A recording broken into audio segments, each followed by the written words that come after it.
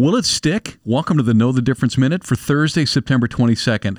Little clunky, too much Goodell and Bezos, but the first NFL game available only on a streaming platform delivered a huge audience. Numbers are in for last week's Chiefs-Chargers game carried on Amazon Prime. 13 million.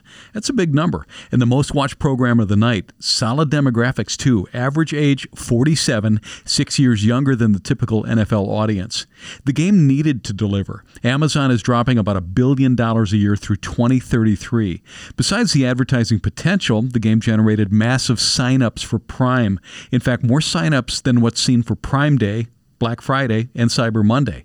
Plus, there's the DirecTV partnership that allows Thursday Night Football to air in 300,000 bars, restaurants, hotels, and casinos. With Prime's 200 million subscribers, the potential audience is gigantic and probably the future. For Dave Spano, I'm Danny Clayton from Annex Wealth Management. That is your Know the Difference Minute.